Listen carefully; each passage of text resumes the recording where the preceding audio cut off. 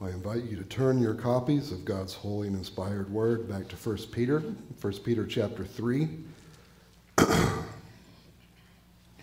We continue to look at what 1 Peter is commending to us as strangers and aliens from this world's perspective, as ambassadors of the heavenly places from God's perspective, okay? When we hear that phrase, strangers and aliens, that is our relationship to this world. What makes us strangers and aliens is that we have been born again to a living hope, as those raised up and seated with Christ in the heavenlies.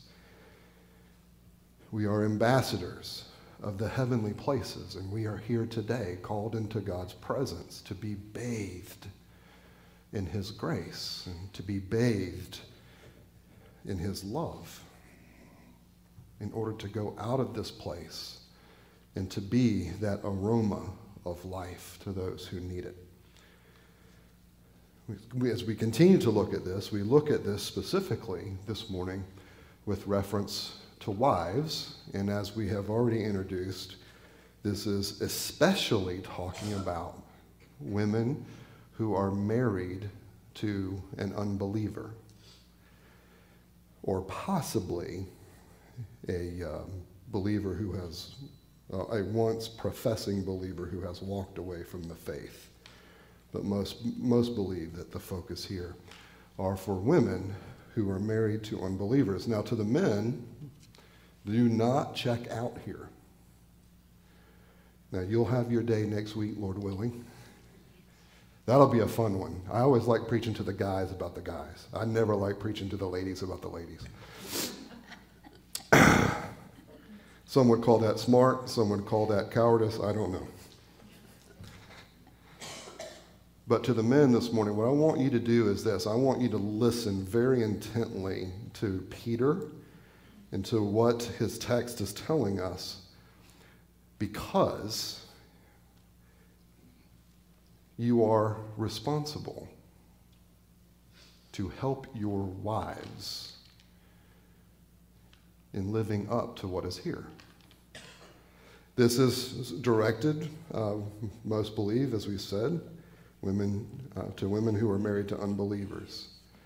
And if women married to unbelievers are called to express their hope in Christ, as it is described here, then certainly our believing wives who are here today are also called to this.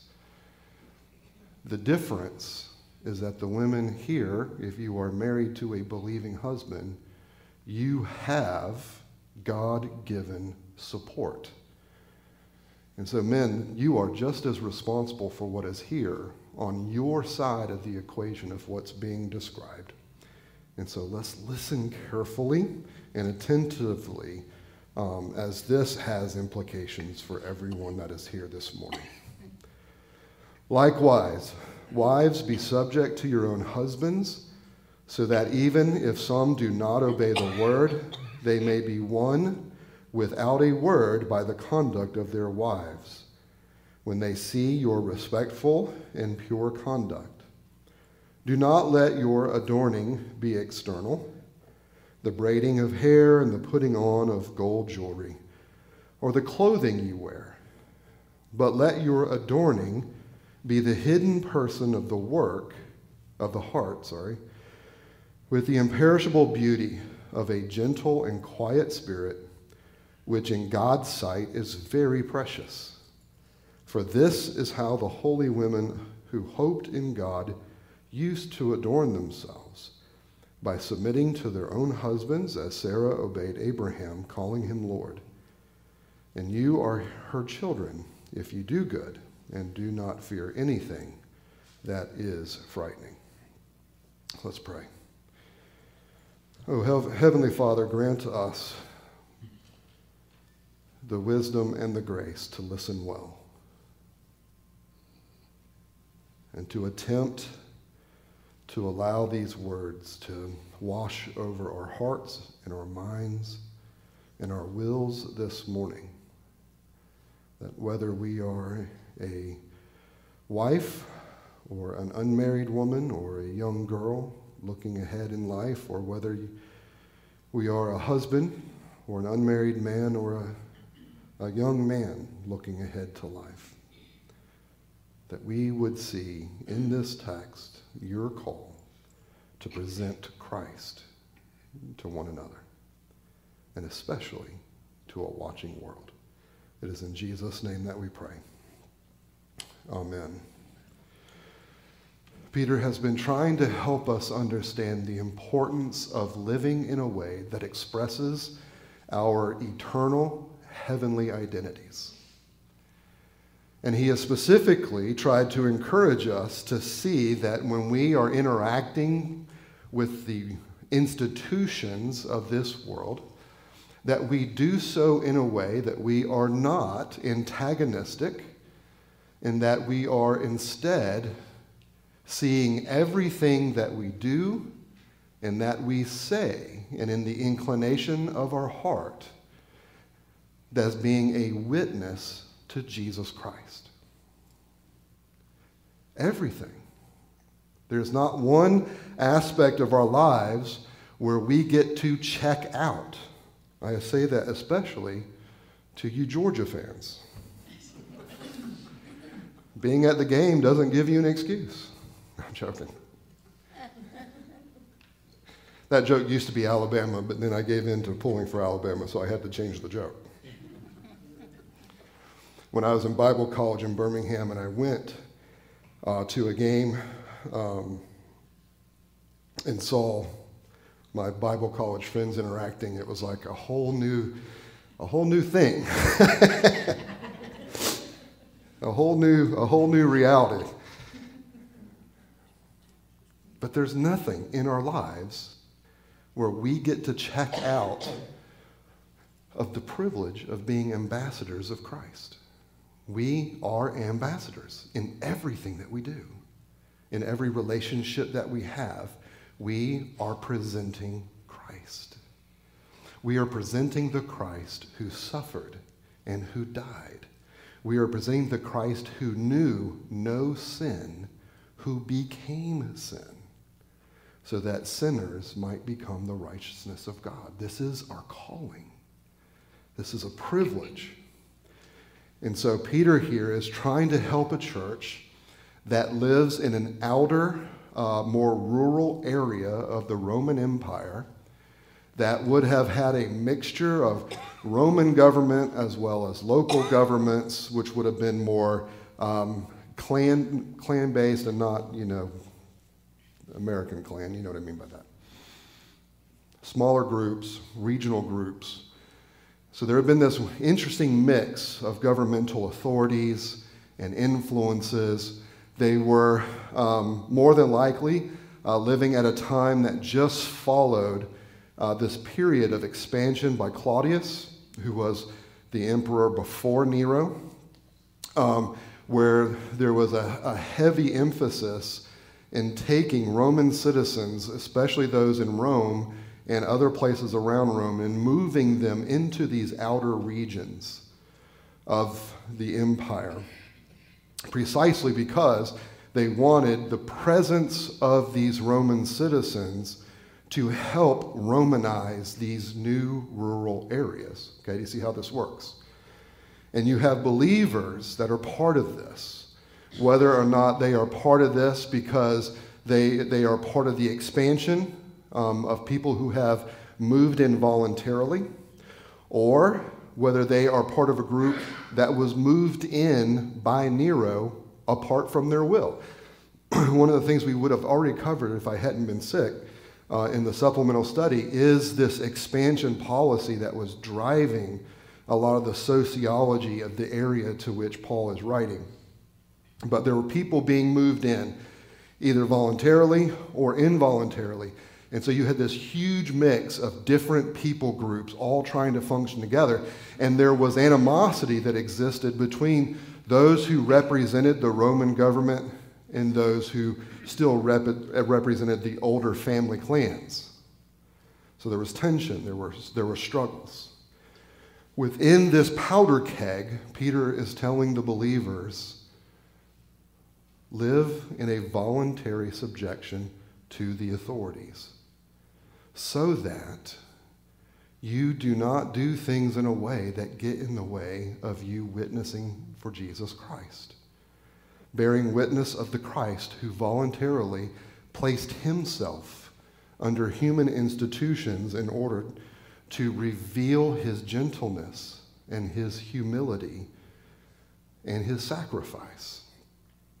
The witness that we bear is a witness that is not only in words, though it has to include words. What Peter does, though, is he moves into all of the different accepted institutions of this culture. And so he talks about those who would have been household slaves, and there's implications for masters. And he now is talking about wives, for the wives who find themselves living with a husband that may not know Jesus Christ. How are you to live with him in such a way as to bear witness to Jesus Christ? I think it's really important to note here that Peter, who was a Calvinist, that was another joke, he says, win them. I think it's really important to note that right off the bat. Live with him in such a way as to try to win him. You are an ambassador of Jesus Christ. Try to win him to Christ. Hey, that's pretty exciting. Now, that will play into implications of what this text is not saying, and that's where I want us to get here in a minute. But before we get there, it is important to note that Peter is encouraging women to win their husbands for Christ. You are a vital part of the reconciliatory mission of Jesus Christ if you are a woman. You are not second class. You are not unimportant. Your role is not to just go into the home and make sure he has good sandwiches to eat, although that's very appreciated. Cliff has some extra suggestions for afterwards. But that's not what makes you vital to the church. What makes you vital to the church is that you are an ambassador of Jesus Christ. And so win, strive and live and love in such a way as to try to win. Now, as we noted last time, don't try to win by manipulation. We noted that within the Roman culture, women had very little power at all. Even the women who were full Roman citizens, they basically still didn't have any real rights. They didn't really have any real personal power. And so there was a real temptation for women in the Roman culture to use the power that they could wield, which was often beauty, external adornment. And what happened here is not that Peter is saying, if you are a Christian woman, the true beauty you have is just the righteousness of Jesus Christ. So don't worry about clothes and how you look and all that kind of stuff. When Christy and I and the girls lived on Lookout Mountain, when most of our church that lived on Lookout Mountain, they lived just past Covenant College. And when you went just past Covenant College on Lookout Mountain, you were going from one culture to another. And the front part of the mountain was a culture of affluence, and there was money. There was a lot of old money, a lot of old power. When you moved past, you got into this amalgam of former Covenant graduates who decided not to leave the mountain, some professionals, a lot of blue collar. But religiously, especially within Christianity, you got into a lot of groups like different types of holiness churches. And I can't tell you that I can remember a time when I would drive out to someone's house from my church to visit, that there wouldn't be one or two or sometimes several women in those denim, what are those called? Frocks. Oof, that's a good description. A denim frock, right? That the plain just from shoulder to toes and their hair in the bun, right? No makeup. Because they took this passage to say that there is something wrong with external beauty. And so they were doing this to avoid that, right? But what had they done in the process? They had actually contradicted the real meaning here, and they were attracting attention to themselves, and their appearance was becoming a stumbling block to the witness that they thought that they were offering. The reason Peter is encouraging ladies and warning ladies here about this external adornment is because within the culture that they were living, outward adornments were viewed most of the time as instruments of seduction. That if a woman did do what's described here, she was doing it for a reason, and the reason was to seduce. Whether that meant to manipulate, to get someone to do what they wanted, or to actually seduce, you know what I mean by that. But the description here specifically had implications for seduction. Cosmetics were viewed as an attempt to deceive. Most cosmetics at this time were worn more by actors in plays than they were by women. And I think most of the men. And they wore that makeup because they were making their face to look like something that it wasn't. Even in ancient Greek, when you talked about an actor, you were talking about someone who wore the mask. And so what he's trying to help warn women is, when you are trying to win your husband, don't go about that in a way that shows forth and bears witness to the culture you are a part of. And avoid things that can be mistaken by him. This doesn't mean for the ladies living in our day and age, where makeup is not associated with seduction, where dressing nice is not automatically associated with manipulation and those things. This is not saying to you ladies, don't dress up, don't try to look nice. What he's saying is don't manipulate, don't seduce. Now we can understand this, right? Because there are ways that women can dress and do their hair and wear makeup where we know, oh, I'm pretty sure I know her vocation.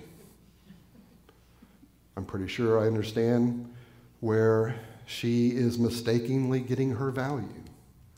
I can understand where she seems to be trying to use certain attributes in order to get what she wants. We have that in our culture too. We just don't associate it with these things specifically. We associate it with the way these things can be used. And so ladies, use these things well.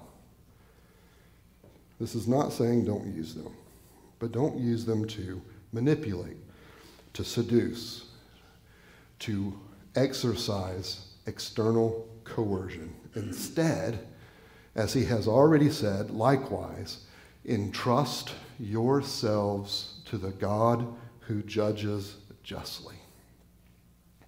And instead, in addition to doing things that you like to do, that where you look nice in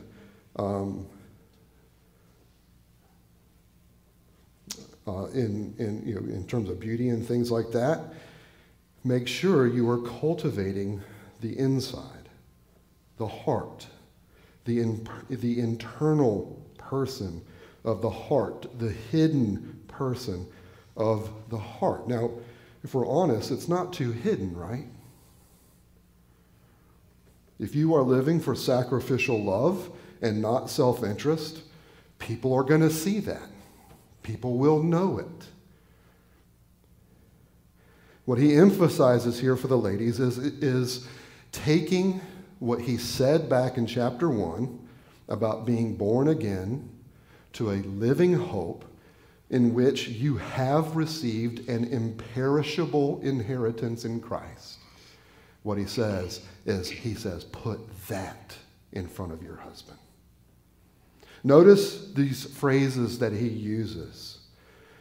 Imperishable beauty. Imperishable there being the exact same word used to describe the imperishable inheritance in chapter 1. Women living with hope that comes from God. He is taking that what he began when he was addressing everybody, and now he addresses you wives and says, look, you have in Christ this new eternal heavenly inheritance that has granted you a completely new identity, mission, and calling. And so put that in front of your husbands. All the ladies were supposed to submit to their husbands in the Roman culture. That's not new here. What was new here was a woman, because of her trust in God, because she was convinced that she had received an imperishable eternal inheritance in Jesus Christ, because she was new, because she was a stranger and an alien, because she was an ambassador for Jesus Christ, that she would voluntarily submit herself even to an unbelieving man in order to express Christ to him and try to win him to Christ. Gentle and quiet here does not mean, by the way, that you sit over in the corner and don't speak unless you're spoken to. It doesn't mean that, you just sit over in the corner and only talk to the other ladies. It doesn't mean that you just wait for your husband to tell you what to do. Right? As we noted before, this is certainly not talking about how women in general are supposed to respond to men in general, but with a wife responding to an unbelieving husband, she is to exhibit a gentle and quiet spirit. Now, let me put that to you in maybe a different way for you to think about that. For you to be gentle requires that you have the capacity not to be. Gentle is not weak. Right? Why do we call men gentlemen? Right? Is a man a gentleman because he's weak? Is a man a gentleman because he's mousy? Is a man a gentleman because, he just kind of goes with whatever and he's pliable? What makes a gentleman is the fact that he has the power and the capacity to be otherwise, but he voluntarily chooses to restrain and to utilize his strength for the betterment of others. That's what a gentleman is, right? To be gentle here, to have a quiet spirit here, is another way of speaking of meekness. And Jesus Christ, we are told, was put forward as the model of meekness. And what made him meek? Was he weak? Was he mousy? Was he pliable? What made him meek was that he was the eternal God of the universe that had all of the power of the divinity at his disposal. And he willingly set that aside in order to glorify his Father by becoming humbled to the point of a servant and even to the point of death. He voluntarily gave up glory to come here and serve. He voluntarily gave up power that he could have used. Peter knows this, right? When Jesus is being arrested in the garden, how does Peter respond? With meekness? No, he takes out a sword and he whacks off a guy's ear. I'm sure the burst of dopamine was very fulfilling for the moment for him. But what did Jesus do? He told him to put his sword away, and he healed the man that was turning him over. Was that because Jesus was trapped? Because he didn't have any other way to respond? No, he could have, and everything would have been just fine for him. He willingly restrained. Gentle and quiet spirit here doesn't mean that as a woman you don't have power or ability or gifts. It means that you maintain them under a proper control in order to, as Peter is saying here, to use them to try to win your husband to Christ. And so do good, he says, and be fearless. The imperishable beauty that Peter is describing here is this inexplicable combination of God-dependent meekness, strength under restraint, and fearless courage.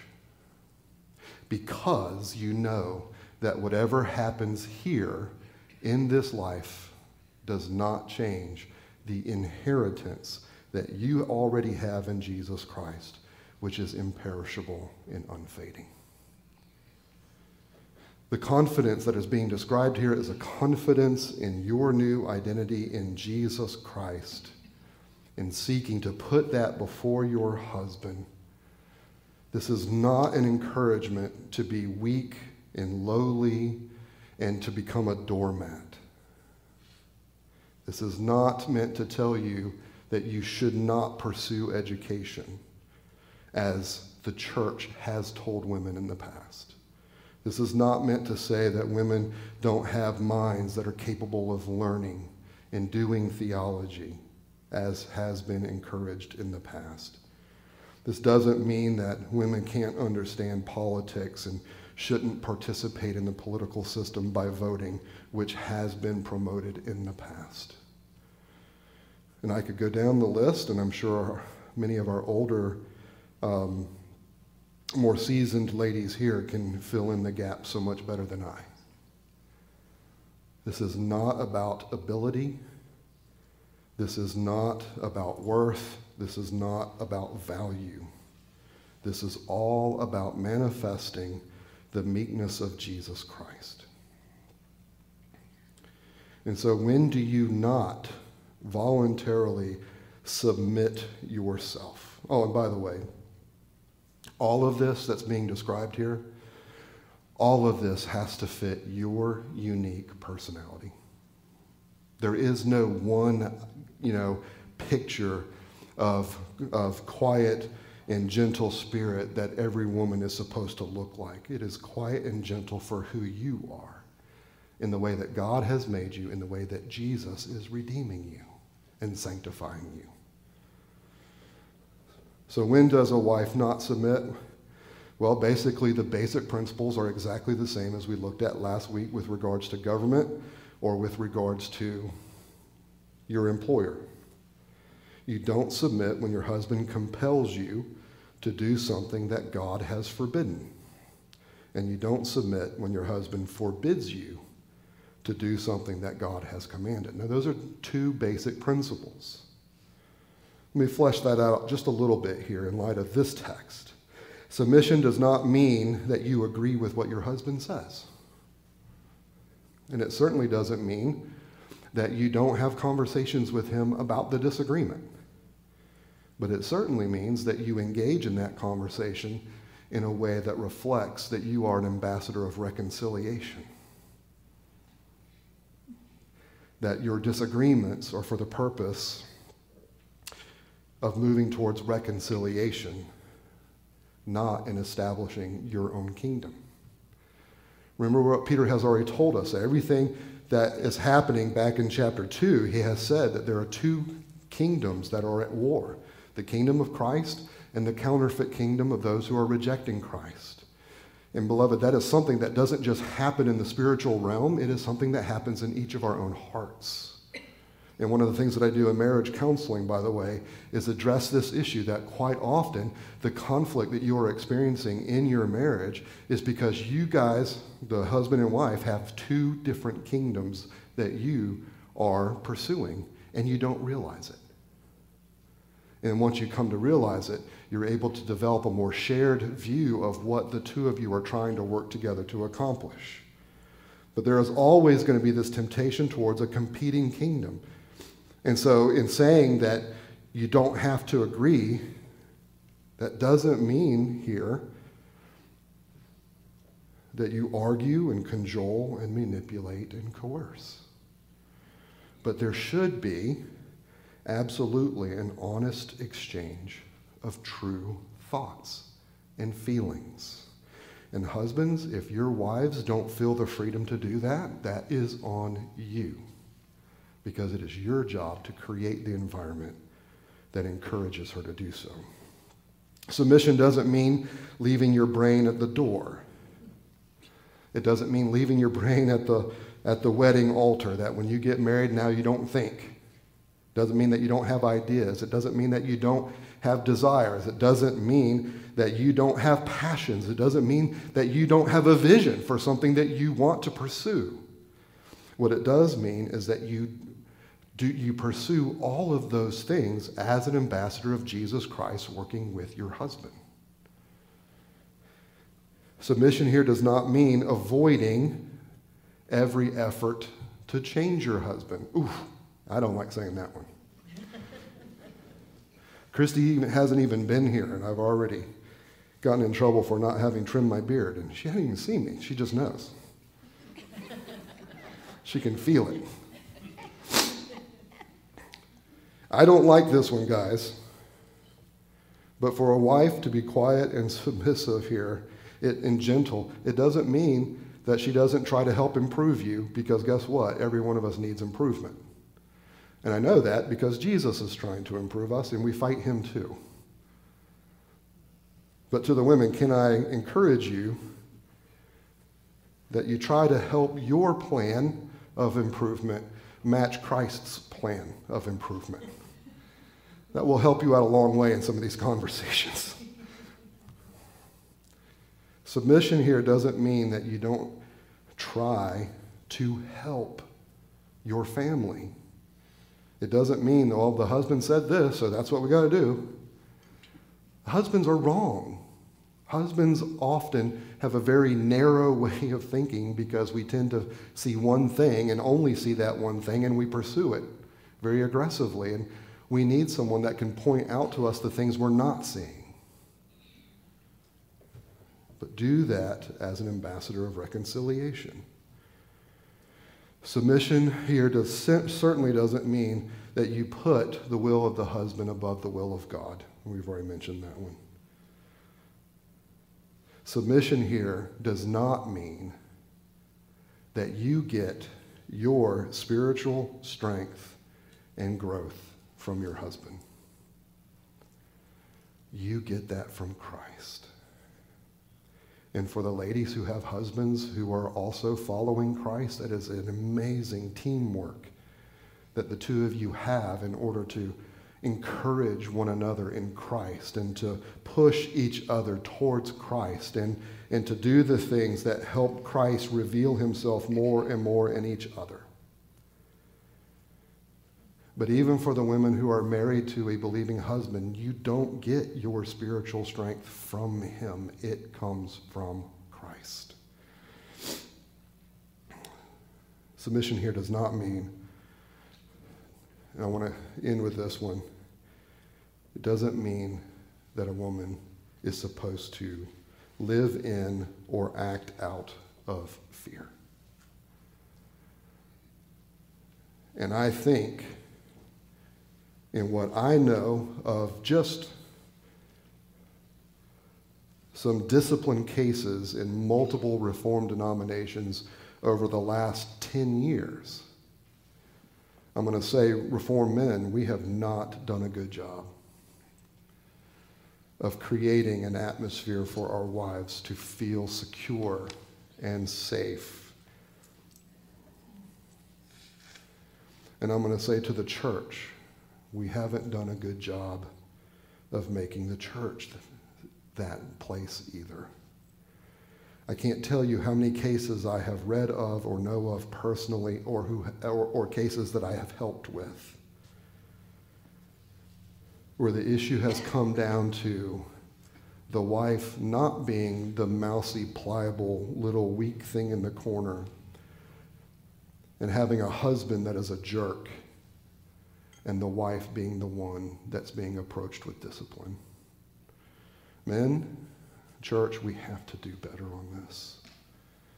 We have to do better, and we're going to look at the reasons why for that next week. But the bottom line here is that women, fear is not supposed to be a natural part of your existence.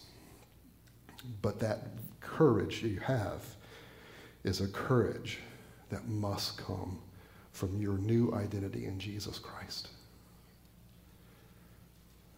One last thing that this does not mean. Submission certainly does not mean that for a woman to be meek, having strength under control, and for a woman to have fearless courage, it doesn't mean that a woman who is married to an unbeliever remains in a position of abuse. If you recall what Paul says in 1 Corinthians 7, someone who is married to an unbeliever, you stay in the marriage if that person is willing to stay in the marriage, but you don't have to stay in that marriage, especially if that person has checked out of the marriage, especially if they have checked out of the marriage by persistently engaging in a series of abuses, whether that be verbal, whether that be emotional, whether that be physical, whether that be the other type of physical in terms of intimacy, or whether that is spiritual. This is not a calling, as we said, to become a doormat and to just live at the whim of someone else's strength that they are not willing to deal with. And I want to encourage the men in the church, and I want to encourage the elders, that this is an area where we need to be more vigilant in making sure that this is not going on in our church. I don't know how many times I have heard that this is going on behind the scenes and goes on for decades. And no one knew. I want to humbly say that I think that that is a sign of pretty bad pastoral care. And I want us to do better. And once again, we'll see why next week, Lord willing. But submission here is not a call to remain a victim of abuse. And to the women here, if you are struggling with something of this nature, please do not hesitate. Please don't try to keep it to yourself. Please don't try to convince yourself that if you just, don't provoke him, that things will get better, because it won't. Come and talk to me, and let our session be your advocate to help improve your situation if that is needed. Quite often, a lot of this is done unintentionally, not even on purpose. And yet, it is a reality that's becoming more and more apparent, even in good Bible-believing denominations and churches. Submission here is a divine calling of a wife to honor and affirm her husband's leadership and to help carry it through in a way that reflects her uniqueness. And it's the disposition of the heart, and it is an act of the will. But submission does not mean follow your husband into sin. Beloved, this is a hard word. And yet, the power that God grants us through our new identity in Jesus Christ and the ever-present enablement of the Holy Spirit is absolutely always at your availability. And so as we go to transition to the Lord's Supper, as we look at this bread and we look at this cup, we see Jesus Christ voluntarily submitted both to his Father and to governing officials and to all sinners for whom he came to die and to serve. And what you find here is that this is the Christ who is with us and is being formed within us as we take him more and more into ourselves, even as we will take the bread and take the cup into ourselves here by faith.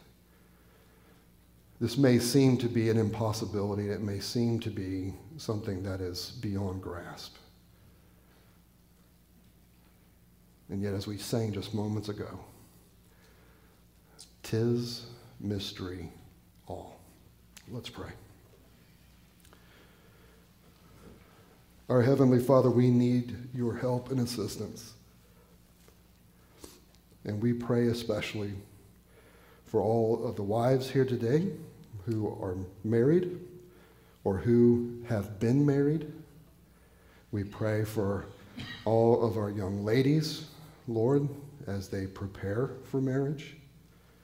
And we pray that you would so overwhelm them with your presence that their confidence would come from you and not from another person. We pray that you would so fill them with your strength that their confidence would lead them to be courageous and fearless, that they would pursue their gifts, that they would pursue and cultivate their talents, that they would pursue education and opportunities. And we pray, Lord, that you would bless them as they cultivate these things, that they may be harnessed for your glory and for their good. Oh, Father, may the women of the church shine as such examples of Jesus Christ, that not only may they win unbelieving husbands, but that they would win many from every tribe, tongue, and nation, as is the mission of your ambassadors of reconciliation. It is in Jesus' name that we pray. Amen.